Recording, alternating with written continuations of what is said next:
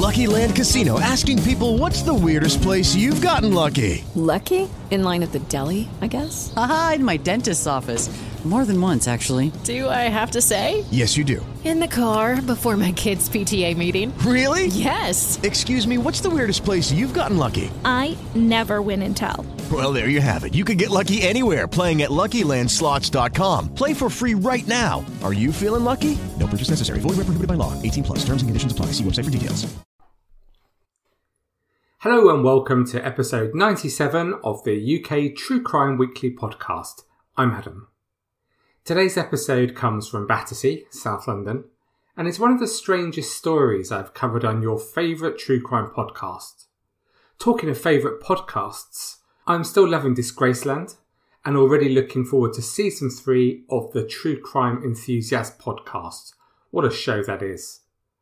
2 others I am enjoying are the still excellent They Walk Among Us and the new Seeing Red podcast. Why not tell me what you are listening to on Facebook's most popular group, the UK True Crime site, which now has approximately 33 million members, or something like that. I forget the exact figures. Okay, so let's set some context for today's story in October 2013. In the UK, it was another classic up there with Bohemian Rhapsody and the other rock greats. It was Miley Cyrus with Wrecking Ball. Oh dear. Eminem was number 2 with Berserk. And in the US, Miley had been knocked off the top spot by Lorde with Royals. In Australia, Katy Perry with the dreadful video for Raw was the best-selling single of the year, with some other garbage at number 2. Okay, Adam, come on, stay classy here. Remember, you still like Brother Beyond before you start mocking. Just keep repeating to yourself, Mighty Leeds United, top of the league. Let's move to the news headlines of the time. 49 people were killed after Lao Airlines Flight 301 crashed into the Mekong River in Laos. A number of people were killed in a series of appalling incidents in Syria. And Boston Red Sox defeated St. Louis Cardinals to win 4-2 in the World Series. UK Justice Minister Jeremy Wright confirmed that former Liberian President Charles Taylor would serve his jail sentence for war crimes in the UK. And around 100 homes were damaged when a tornado hit Hayling Island in Hampshire. And this was the month when the National Crime Agency was launched, designed to tackle some of the UK's most serious crimes. And what an unparalleled success that has been. So on to today's story from London. The Daily Mail newspaper reported from trendy Battersea in southwest London that neighbours complained that young people often gathered at the ground floor flats for noisy late night parties. Neighbours continued that they were shocked to discover that a murder had taken place and feared the victim may have lain undiscovered for some time. Benedict Austin, 75, said, "I feel so scared and frightened. I've had trouble sleeping since Thursday. I haven't been myself. I feel like I've been going potty. Seeing all that going on, seeing the body being fetched out, it was like Midsummer Murders. This is such a nice street, lots of lovely people who work and have high-paid jobs or work in TV. I've lived here for 25 years and I've never seen anything like this. They have come and spoilt it now. You don't know what people are like once they have locked the doors." As listeners to this podcast know, nothing bad ever happens actually where anybody actually lives. It's always somewhere else, isn't it? So no doubt like me, you share Benedict's pain, and let's hope that 5 years on he is now sleeping well. Where's Nick Ross and Crime Watch for that reassurance when you need them, huh? It was revealed that the man found dead was 21-year-old Henry Stangroom. The Daily Mail report continued that he'd moved into the property after his older sister, Michelle, moved out earlier in the year. His body was discovered by police officers who broke down the front door shortly before 9 p.m. on Thursday, October the 13th, 2013. Neighbours said that the victim's sister pleaded for help to get inside the flat before the body was discovered by police. One man said, "My housemate had her friend visiting from Australia for 2 weeks. She heard the doorbell ringing, but she ignored it because it wasn't her place. But after a while she went downstairs and there was this hysterical girl who begged her to help her get into the flat, saying, "My brother's in there, he needs help." They called the police, who came and said there was no sign of life in the flat, to keep her back, and then the rest of the emergency services showed up. The man added that detectives believed Henry Stangram may have been dead for more than a day before he was found. The Met Police very quickly revealed that Henry's 30-year-old flatmate, Andrew Morris, had been charged with his murder. Murder by a flatmate isn't a usual occurrence, and detectives immediately looked at Henry's life and his last known movements. Henry Stangram was a talented chef who had worked at the Criterion restaurant in Piccadilly Circus, central London. He'd worked a double shift ending at 11:30 p.m. on the day of his death, going for a drink with colleagues before getting the final tube home, which was the last time he was seen alive. Henry had been in the news for the wrong reasons just the year before, when he narrowly escaped jail after killing a 19-year-old man in an horrific hit-and-run accident on a rural road near the family home in Hampshire in September 2011. He drove 3 miles in a severely damaged car, claiming he was not aware he'd hit and killed 19-year-old Jack Bland, who had been walking home from a wedding reception. Jack was found severely injured by the roadside by a taxi driver, but he died hours later in hospital. Henry, who already had 3 penalty points for speeding, was criticised for driving home after his car was so badly damaged. He claimed he thought he'd hit a deer and refused to answer questions at an inquest, as he did not want to further incriminate himself. Jack Bland was a popular man in the local community, a keen cricketer, and there was understandably anger when Henry was sentenced to a suspended 8-month prison term after admitting dangerous driving. A judge said that his actions beggared belief. It was a really tough time for Henry and his family, who were very close and supportive, as they tried to come to terms with what had happened and tried to move on. Henry did this by throwing himself fully into his work. Detectives investigating the murder discovered that Henry had moved into the flat where he lost his life with his sister Michelle and her boyfriend Andrew Morris. The couple had moved into the flat in Lavender Suite, Battersea in September 2012, and brother Henry moved in with them 3 months later. 6 weeks before Henry's murder, Michelle had moved out of the flat due to the breakdown of her relationship with Andrew Morris. But why would Andrew Morris kill his ex-girlfriend's brother? Detectives started to look in depth at Andrew Morris. The first thing they discovered was that he was a brilliant mathematician. He had a maths degree from Cambridge, and his incredible ability with figures allowed him to complete his actuarial exams in 3 years instead of the normal 6. Some people may have a stereotype in mind for somebody of these skills, but if so, Andrew Morris certainly didn't fit into this. He was a good-looking guy who loved designer watches and powerful motorbikes, and he spent much of his salary on status symbols as he climbed up the ladder of risk management. And his career seemed to be on an upward trajectory. After graduation, he was employed by a company called LPC and was involved, amongst other work, in a £200 million deal with Goldman Sachs, and he was earning a base salary of over $120k a year. But he was arrogant with a huge ego. Due to his intellect, he felt superior to everyone he met, and he could never understand if, for example, a woman rejected him, or if he didn't receive effusive praise for any work he completed. He had had a number of relationships with women, but when he didn't get his way, he struggled to cope. One former girlfriend told how he would ruin her belongings whenever they had an argument.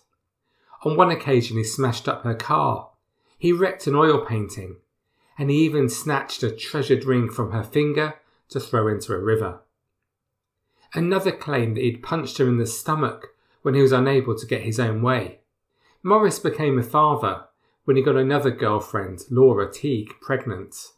But this relationship had only started after he told his girlfriend of the time that he was unable to be with her any longer as he was suffering from leukemia. And of course he wasn't. But Morris quickly abandoned her, his young son, and their life in Cambridgeshire as he began his relationship with Michelle Stangram, who he met when he was working for a company called Pensions First.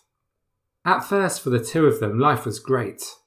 As a young couple with a healthy income living in Battersea, they had a wonderful social life, and the relationship got serious very quickly.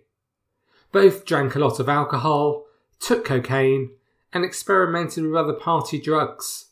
Nothing unusual there, of course, although the Daily Mail no doubt wouldn't approve.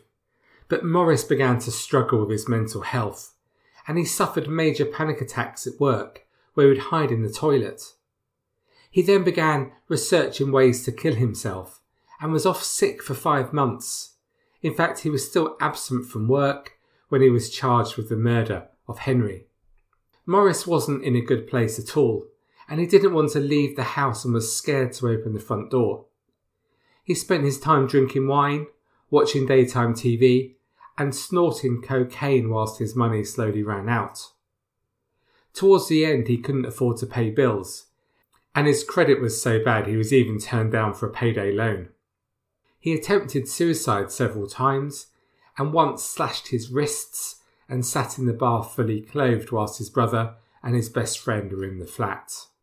This turn of events naturally changed the relationship with Michelle, and it was becoming increasingly one-sided as her interest in him waned. But Morris, well, he was head over heels in love with her, to the extent that he even filmed her dressing in the morning.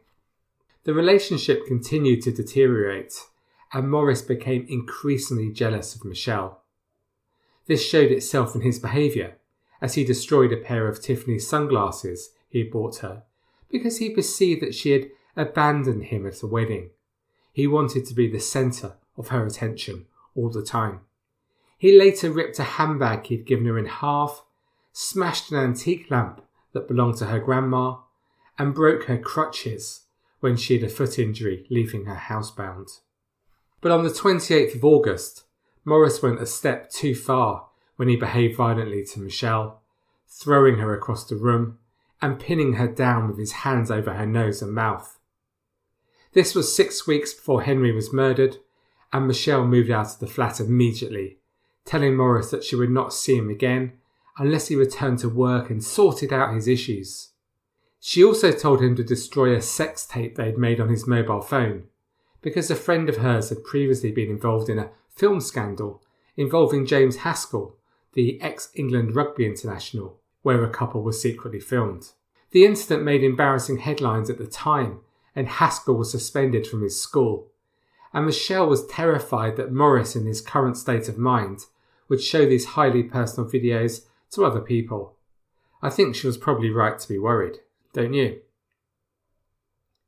Once Michelle left, Morris once again struggled to cope with rejection. How dare she leave him? He started to look for any reasons outside his own behaviour which were to blame for his girlfriend leaving him, and his thoughts turned to her brother Henry. It was Henry's fault that the relationship had finished, and if he'd wanted to, he could persuade his sister to return to Morris. They were very close, but he had chosen not to. How could Henry act like this towards Morris? And these feelings began to fester. So when Henry returned to the flat they shared that October night in 2013, Morris waited until he was asleep before he made his move. He crept into Henry's room with a spear gun, which he fired into Henry's head before in a frenzy stabbing him in the heart and the lungs until the young chef stopped breathing. There was blood everywhere.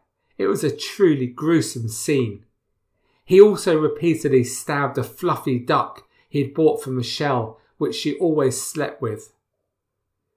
Morris did not call the police, and he appeared to have tried to take his own life in his bath by slashing his wrists and firing the harpoon into his own neck using his toe. When police found him 18 hours later, his arms were outstretched as he lay in a crucifixion position in the bath. But detectives, they thought this was all an act, and they did not for a moment think he intended to kill himself, as he knew he would be found by an estate agent who was due to call at the flat. On Morris's phone and laptop computer, They found many of the films he'd made of his ex-girlfriend. Her pet hamster was missing from its cage. They couldn't work out why, but the mystery was explained when detectives saw footage of Morris squeezing the dying animal in his fist until the animal's eyes bulged from its sockets. Andrew Morris was charged with murder and faced a jury at the Old Bailey. At his trial, Morris said he'd no recollection of the murder.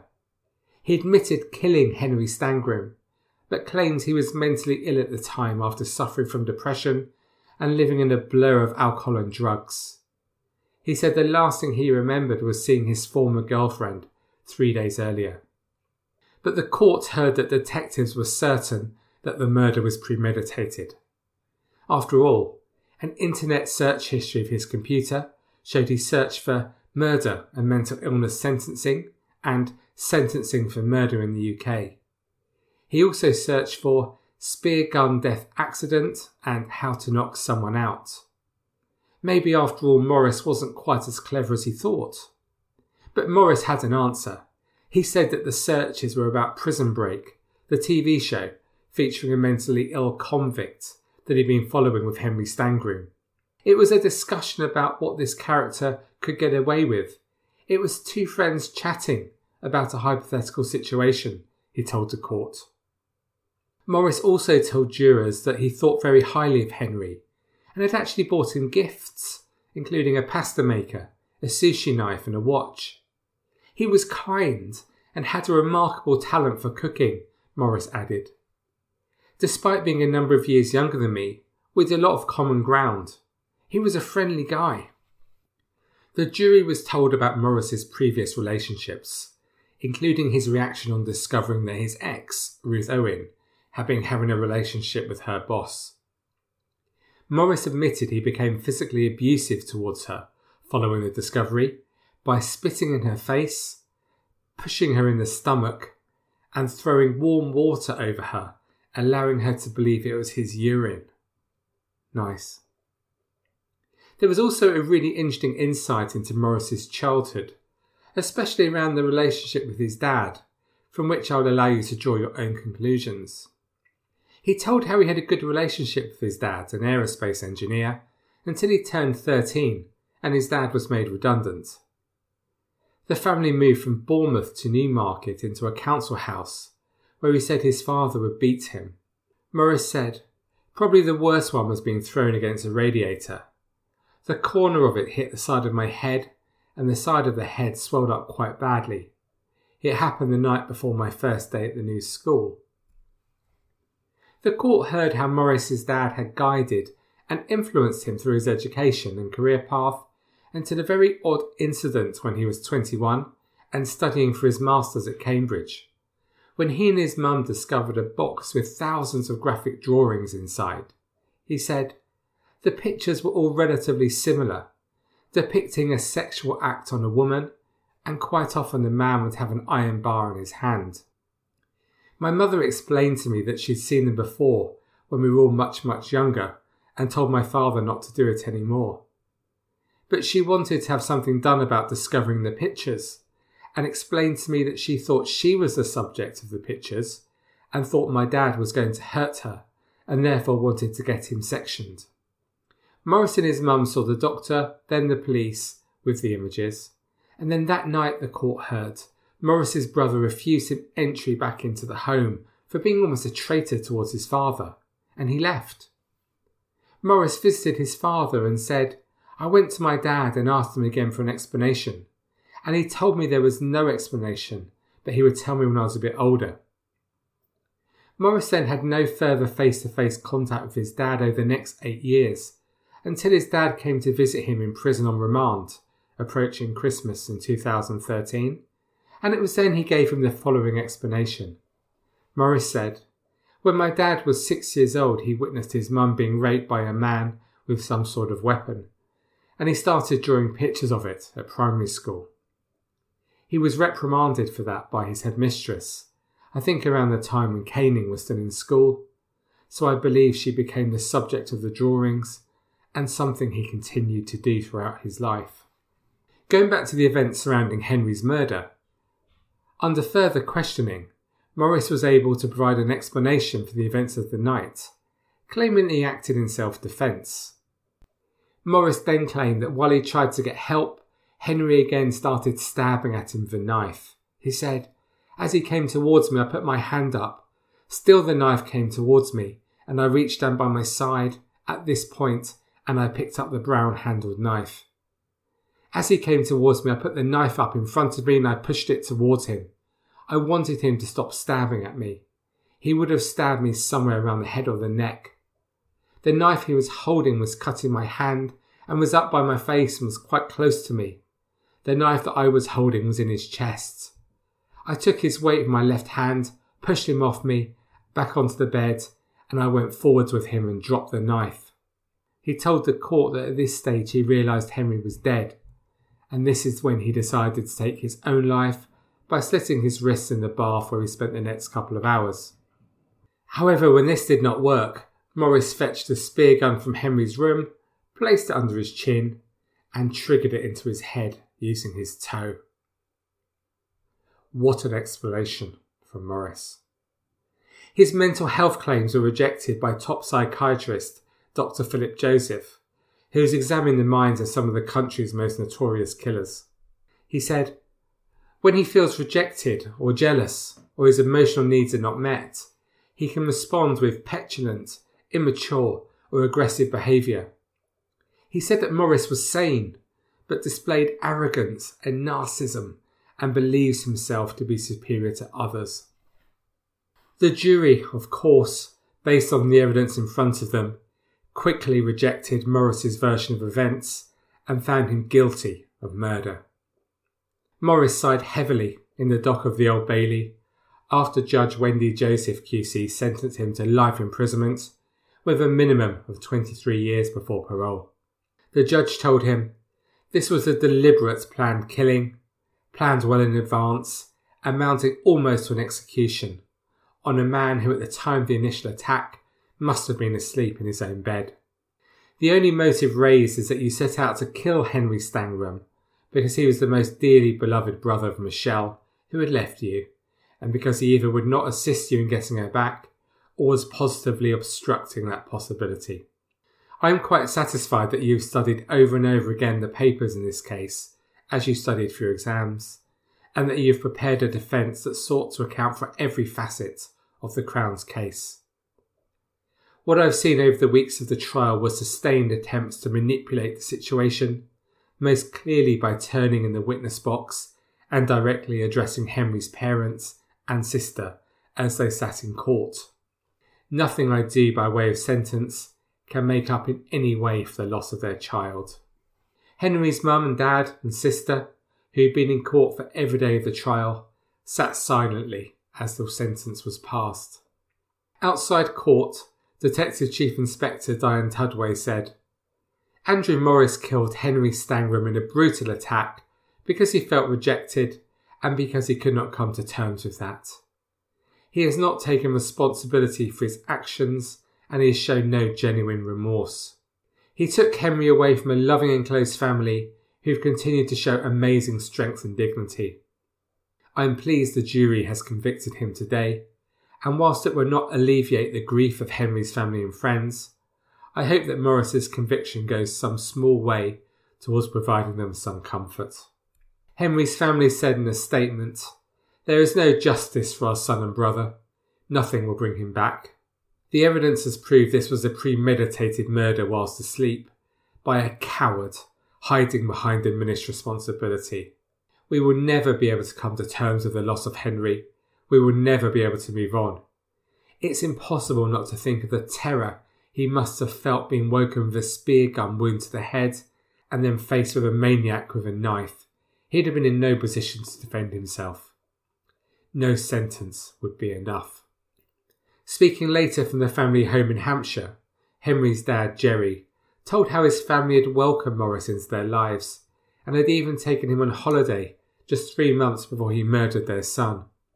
He said, "For Henry to be murdered in his own room by someone he trusted and looked up to like an older brother is just devastating. We accepted this man into our home and he slept under our roof many times. it is a heavy burden that I bear. Whilst I was worried about the defendant's welfare, he was planning to take my son's life. If only we knew what a man he was. We had so many plans. Michelle and Henry were just starting to look for a house together. When Henry was more experienced, we all dreamed we would buy a restaurant in the sun, where Henry would be chef and Michelle would work the front of house. We have nothing to look forward to without Henry. There are no words to describe the utter heartbreak and despair I feel in what has happened. I could not have wished for a more perfect son. He brought more joy and happiness than you can possibly imagine. So what do you make of what we've heard today? Just a devastating story, isn't it? It's hard to understand the sheer terror that Henry must have felt when he woke and slowly realised just what was happening to him. Can you even begin to comprehend that? And for his sister Michelle, although she is of course completely blameless, she will always feel guilt as if it was somehow her fault. And once more on this podcast, a young man, this time aged just 21, with everything to live for, had his life cruelly taken away from him. For what? Well, for so little. Just another pointless murder. Let's hope that as Morris lies in his cell right now, he has lost some of his ego and arrogance as he ponders the fact that he is unlikely to ever be released. All that promise wasted in that one act. I wonder if he now regrets his actions. However he feels, he now has to face the reality that he is highly unlikely to ever be free. Thank you for listening to this episode of the UK True Crime Weekly podcast. To discuss this story or any other aspect of UK true crime, please join us at the UK True Crime Facebook group. There is a special welcome bonus of absolutely nothing for anyone joining this month, so get in quick, as this is the sort of offer that can't last. Talking of offers, why not support the show on Patreon, where you'll be part of a special club with access to 19 bonus episodes and other exclusive content, including the opportunity to shape episode 100. You will also feel warm and content every night as you drop off to sleep, knowing that you are helping the 472nd most popular true crime podcast continue to be produced weekly. Please just head to patreon.com/UKTrueCrime. Go on, you know you want to do this. Well, sadly, like Big Brother and root canal treatment, everything must come to an end eventually. And unfortunately, that is it for me this week. So until we speak again next week, it's cheerio from me. And remember, stay classy. With Lucky Land Slots, you can get lucky just about anywhere. Dearly beloved, we are gathered here today to... Has anyone seen the bride and groom? Sorry, we're here. We were getting lucky in the limo and we lost track of time. No, Lucky Land Casino, with cash prizes that add up quicker than a guest registry. In that case, I pronounce you lucky. Play for free at LuckyLandSlots.com. Daily bonuses are waiting. No purchase necessary. Void where prohibited by law. 18+. Terms and conditions apply. See website for details.